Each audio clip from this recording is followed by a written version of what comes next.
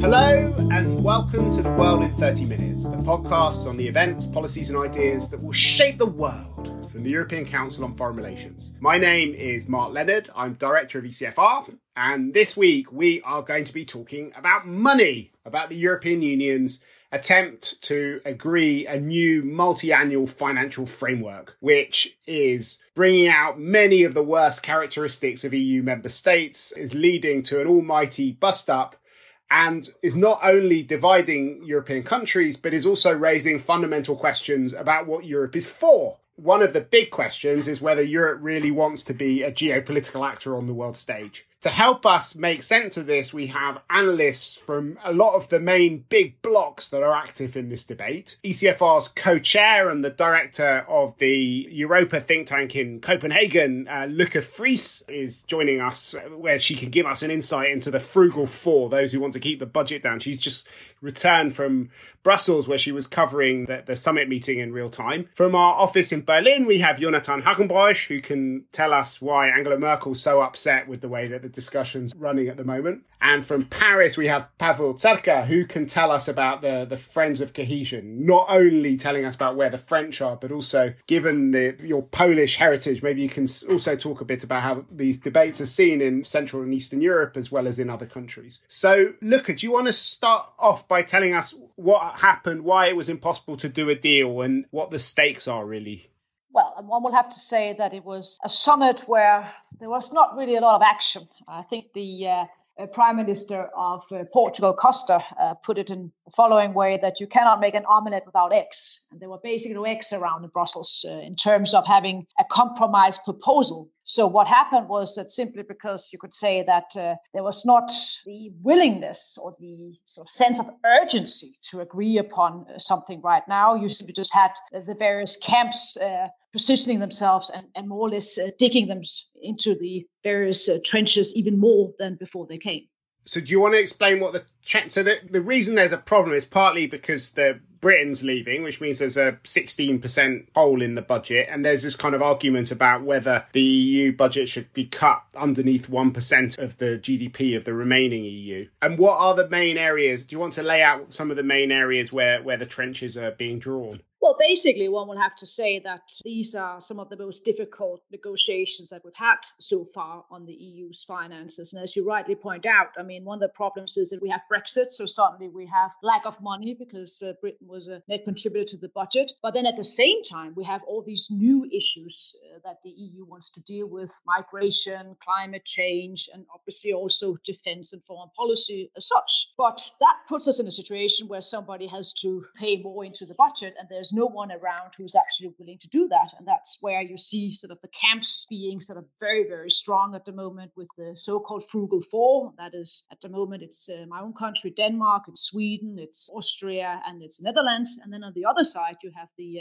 so-called Friends of Cohesion with around 17 countries from Central and Eastern Europe and Southern Europe. And the core problem here is that you have absolutely no sort of friends of research, friends of climate change, or friends of, you could say, also geopolitics. So these issues are more or less orphans in the negotiations at the moment, because everybody's focusing upon either sort of cutting the budget or maintaining the budget. That is a core problem. So, Pavel, you've been spending a lot of time looking at where all the different member states are on these different issues. How do you see things moving at the moment? Just to add that another big difference this time around compared to other budgetary negotiations in the EU is that I feel that there is some disillusion with how the enlargement process towards the East and South actually happened in the European Union. So while the logic of the previous big budgets was that we should help those other new European Union members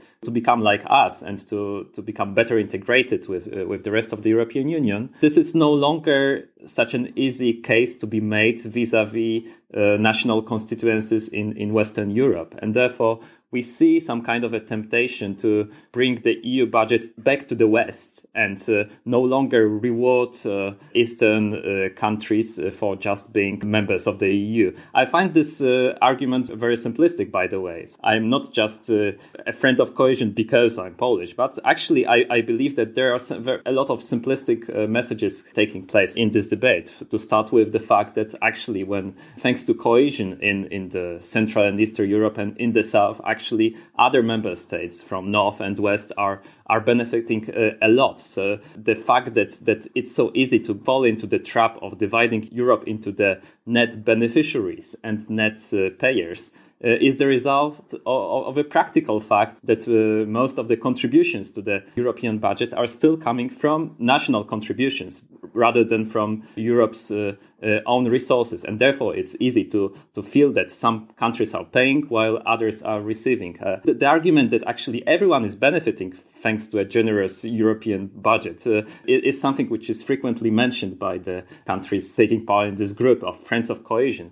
But it's so just to underline that there is a logic behind such an argument. And how much is at stake in terms of the size of the contribution to public spending and investment in countries like Poland and Hungary and other member states that are in the Friends of Cohesion?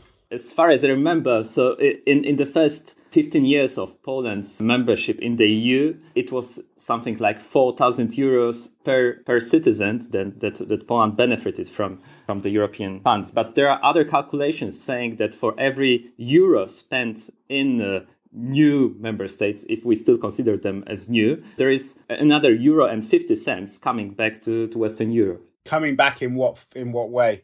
Coming back in the sense of mostly increased trade within the single market. But cohesion within the European Union is beneficial for such a trade to flourish. And of course, those calculations would be even bigger if you included in the calculation the fact that large amounts of qualified workers from Central and Eastern Europe and from the South have contributed to GDP in other Western, Northern European member states. And there's some Polish politicians who claim that they've been educating all of the workers in Britain and in other countries for free for many years. So they should get a rebate for their contribution to the human capital of all of these citizens who've gone to work in other member states. Jonathan, you're sitting in Berlin where Angela Merkel apparently has been complaining about how childish Mark Rutte, the Prime Minister of the Netherlands, was in the meeting. He came along with a biography of who I forgot who it was of. Do any of you remember? Said he was going to get a lot of reading done. About Chopin, at least I remember that. Oh, yeah, Chopin, exactly. But also, you've been looking at some of the impact on the foreign policy front, because there's a temptation, if the budget is cut, to take it away from things which are maybe a little bit further from public consciousness in different areas. Unfortunately, a lot of the geopolitical things seems to fall into that category. Indeed, Mark. And then for all the talk that's about a geopolitical, Europe and Commission and European sovereignty strengthening, that's quite worrying. But I'll start with just an addition to what Lieke and Pavel have been saying. What also makes this process so difficult is that there's been a reversal on how the EU wants to decide on its MFF, on the budget. And that it used to be that you needed a qualified majority to block the proposal, but now this time member states wanted to take more control, and now you need a qualified majority to actually approve it. So that makes it much harder because member states at the same time are divided. And that brings me to Germany and Germany's stance. So before the summit, as you said, Merkel was not happy at all. Angela Merkel, the German chancellor, was not happy at all with where things were going. The proposal that Charles Michel, president of the European Council, had put forward was, in her view, was one, too much, too big. So there was too much money. And to illustrate that, what the Germans tend to say is, they're not just the biggest contributors to the budget, but look at they would say, look at the exact numbers. Their contribution as of right now, as things are standing, is 25 billion. And compare that to the second biggest contributor, which is France, which is only 9 billion.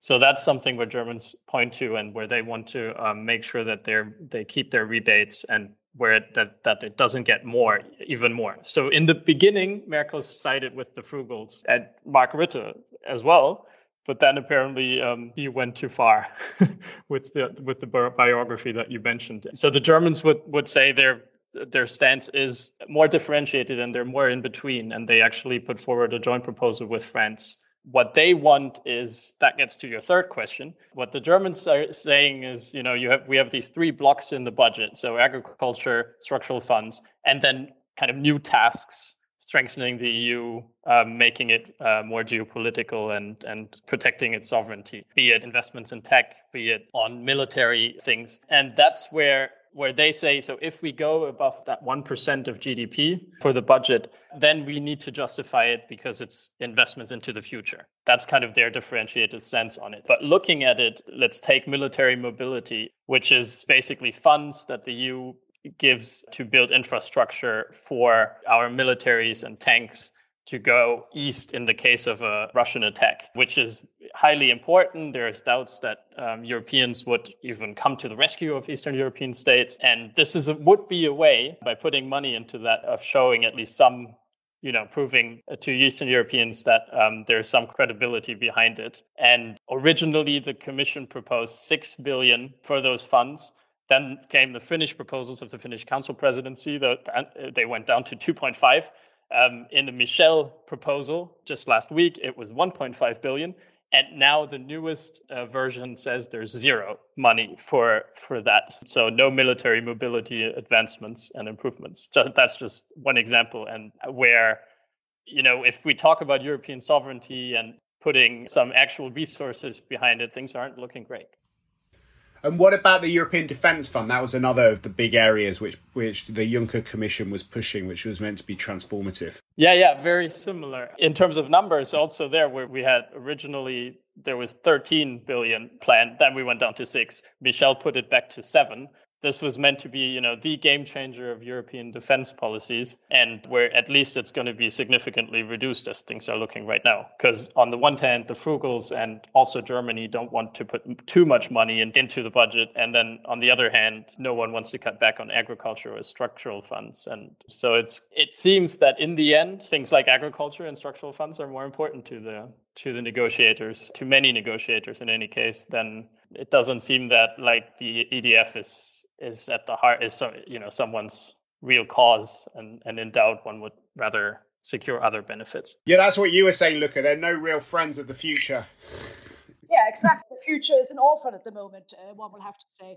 And if one looks upon the proposal that came the second day of the summit, it was very interesting in the sense that it was actually not really a proposal, it was more a technical paper, and it was produced by the Commission. And once the Commission had produced it, and one could also see these various cuts, and then Charles Michel, the President of the European Council, declared that one was not able to agree upon anything, when then the Commission immediately sent out these messages. This was not a proposal by the Commission. It was simply just a technical paper, because obviously for the Commission, this must be a huge problem. I mean, wanting to have a more modern European Union with strong digital future, with also investments in research, innovation, and particularly also a strong policy with regards to, defense and also the overall foreign policy in general. There one would simply have to say these are the areas which have been cut. And if one wants to follow the measures by Joseph Borrell, one would simply just have to say, well, if you want to be a player, you have to pay a price. And no one at the moment apparently is willing to pay that price, at least not in the first round of the negotiations. Then one will have to see once there is a new summit whether things will change. But it is extremely worrying, for instance, with regards to France. When I heard Emmanuel Macron, the president, and also before the meeting, the Minister of Europe of France, there was a lot of stress on agriculture. I did not really hear lots about the issues that Jonathan just mentioned about military mobility, European peace facility, and so forth.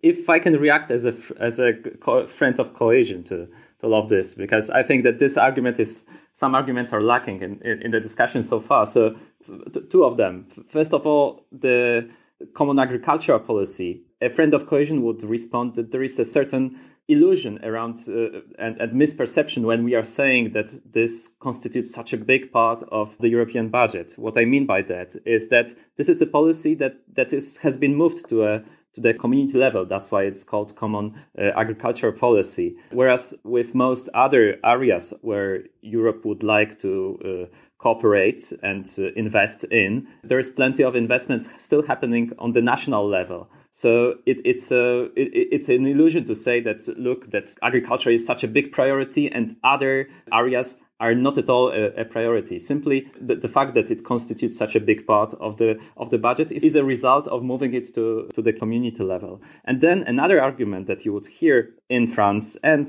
in Central Europe and Southern Europe among friends of cohesion is that things like climate change or innovation should be thought of horizontally, meaning that they could just as well happen within agriculture. And actually, they are, to a large extent, already happening in the agricultural policy, which has changed a lot over the past couple of decades. And it's no longer just about subsidizing Europe's rural citizens, but it's actually about the transformation within the agricultural policy.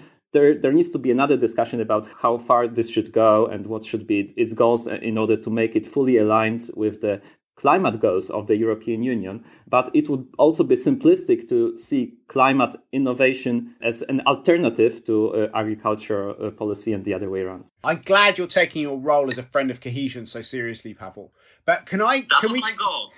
Can we go back to one of the things you talked about earlier, which is this kind of general sense of frustration with Central and Eastern Europeans in Western Europe? Because in Berlin, there were high hopes of using the negotiations around the European budget as a way of introducing some political conditionality on the rule of law and trying to push back on some of the behaviour shown, particularly by Viktor Orban, but also by the Polish president and government on rule of law issues, as well as trying to encourage some greater solidarity on refugee issues. How is that feeding into this debate? I think that the main argument that you would hear from Warsaw and other countries of Central and Eastern Europe, that if there were to be such an instrument of conditionality, it would have to be fair in the sense that all European member states should be able to be subjected to it. Whereas if we talk about making the use of cohesion funds or agricultural funds conditional on whether the country respects the rule of law or not, then it leads to a situation where you can, in a way, punish those countries which really are recipients of those funds. And therefore, you assume that only those countries can actually become problematic. Whereas other countries, which are net payers, which are from Northern and Western Europe, however you define it, who are not beneficiaries of those funds or not to a large extent, they cannot be punished in case something bad happens to their rule of law. In the sense, you assume that nothing bad can happen to their rule of law at home. And another argument that you would hear from Warsaw in particular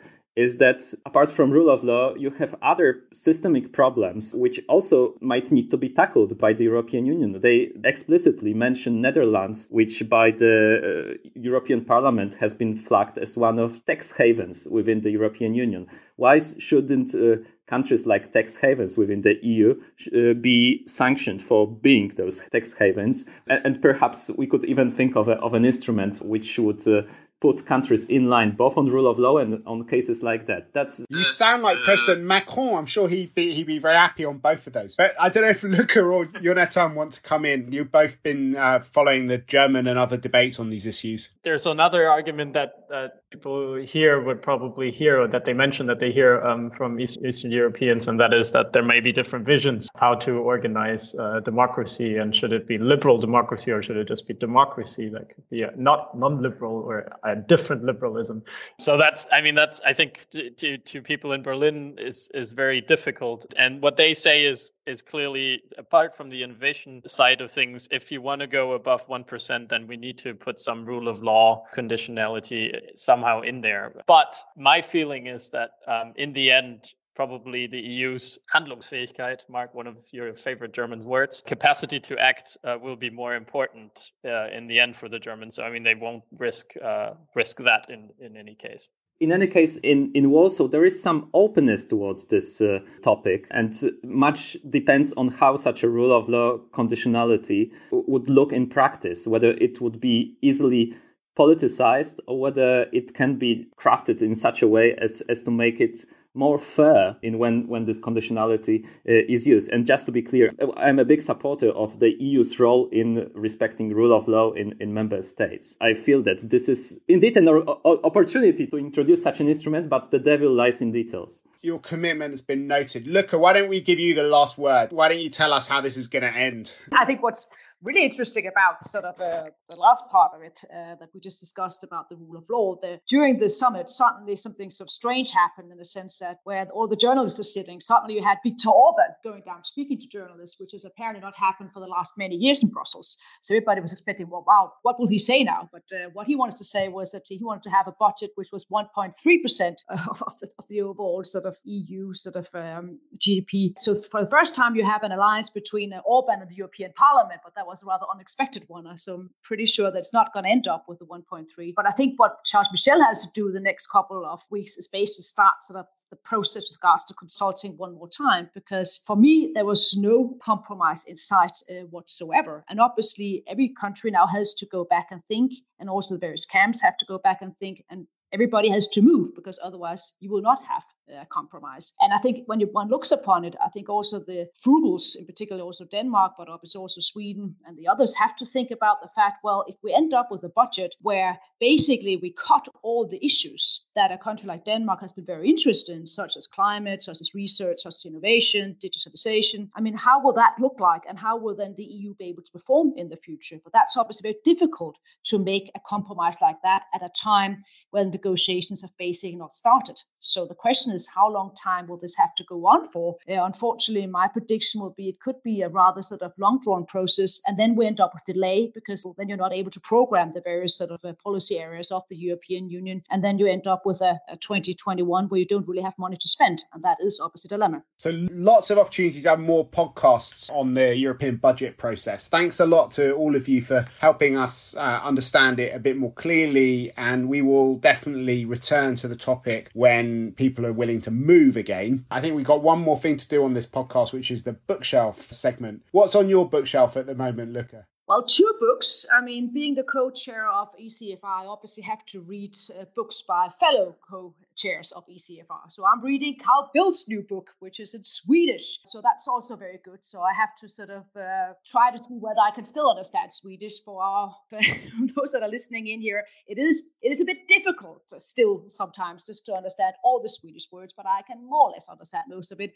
And it's called The New Age of Disorder. And it's basically Carl Bildt's sort of big expose about how the world has developed since 89. So it's a pity it is only quotation marks in Swedish. But I'm also reading another book. If I'm allowed to say that, I'm reading a graphic novel by Ken Grimstein. It's called The Three Escapes of Hannah Arendt, which is a fascinating book by basically using graphics, explains National Socialism, her life, her sort of also her philosophy, her affair also with Heidegger. So it's an absolutely sort of must read for many people. It's only the second graphic novel that I read. So for me, it's also a new adventure. Wow, that's amazing.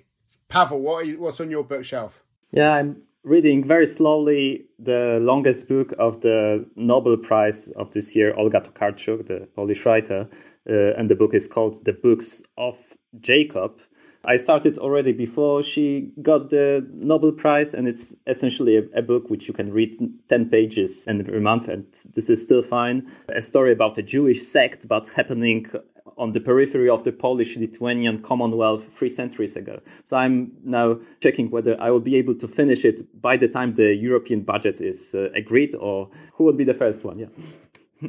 Maybe Mark Rutte will take it along when he's finished his Chopin biography. Jonathan, what's on your bookshelf? I'm actually reading a book about money as well, but not about MFF, but about currencies. It's called Exorbitant Privilege, The Rise and Fall of the Dollar. It's slightly old already because it's 5 or 6 years old, by Barry Eichengreen, professor of economics at the University of California. But it looks at the role that the US dollar plays in the international economic and trading system and whether there might be a decline on the horizon or not. Okay, wow, that all sounds great. And I'm going to nominate a book that I can't actually understand, but I feel obligated to do it, which is your latest book, Luca, which I think should be given some publicity on the podcast. In fact, both of your books on 1989 and on the end of Merkel, which seems to be quite a topical issue. If you've enjoyed listening to us, please do let other people know about it by writing about it on your social media page or ours and giving us a rating or review on whatever platform you're using to listen to us on. We will include links to all the publications we mentioned on our website at www.ecfr.eu/podcasts. But for now, from Luca Fries, Jonathan Hackenbroich, Pavel Zerka, and myself, Mark Leonard, it's goodbye. The researcher of ECFR's podcast is Hannah Bowman, and our editor is Marlene Riedel. Thanks a lot, everyone.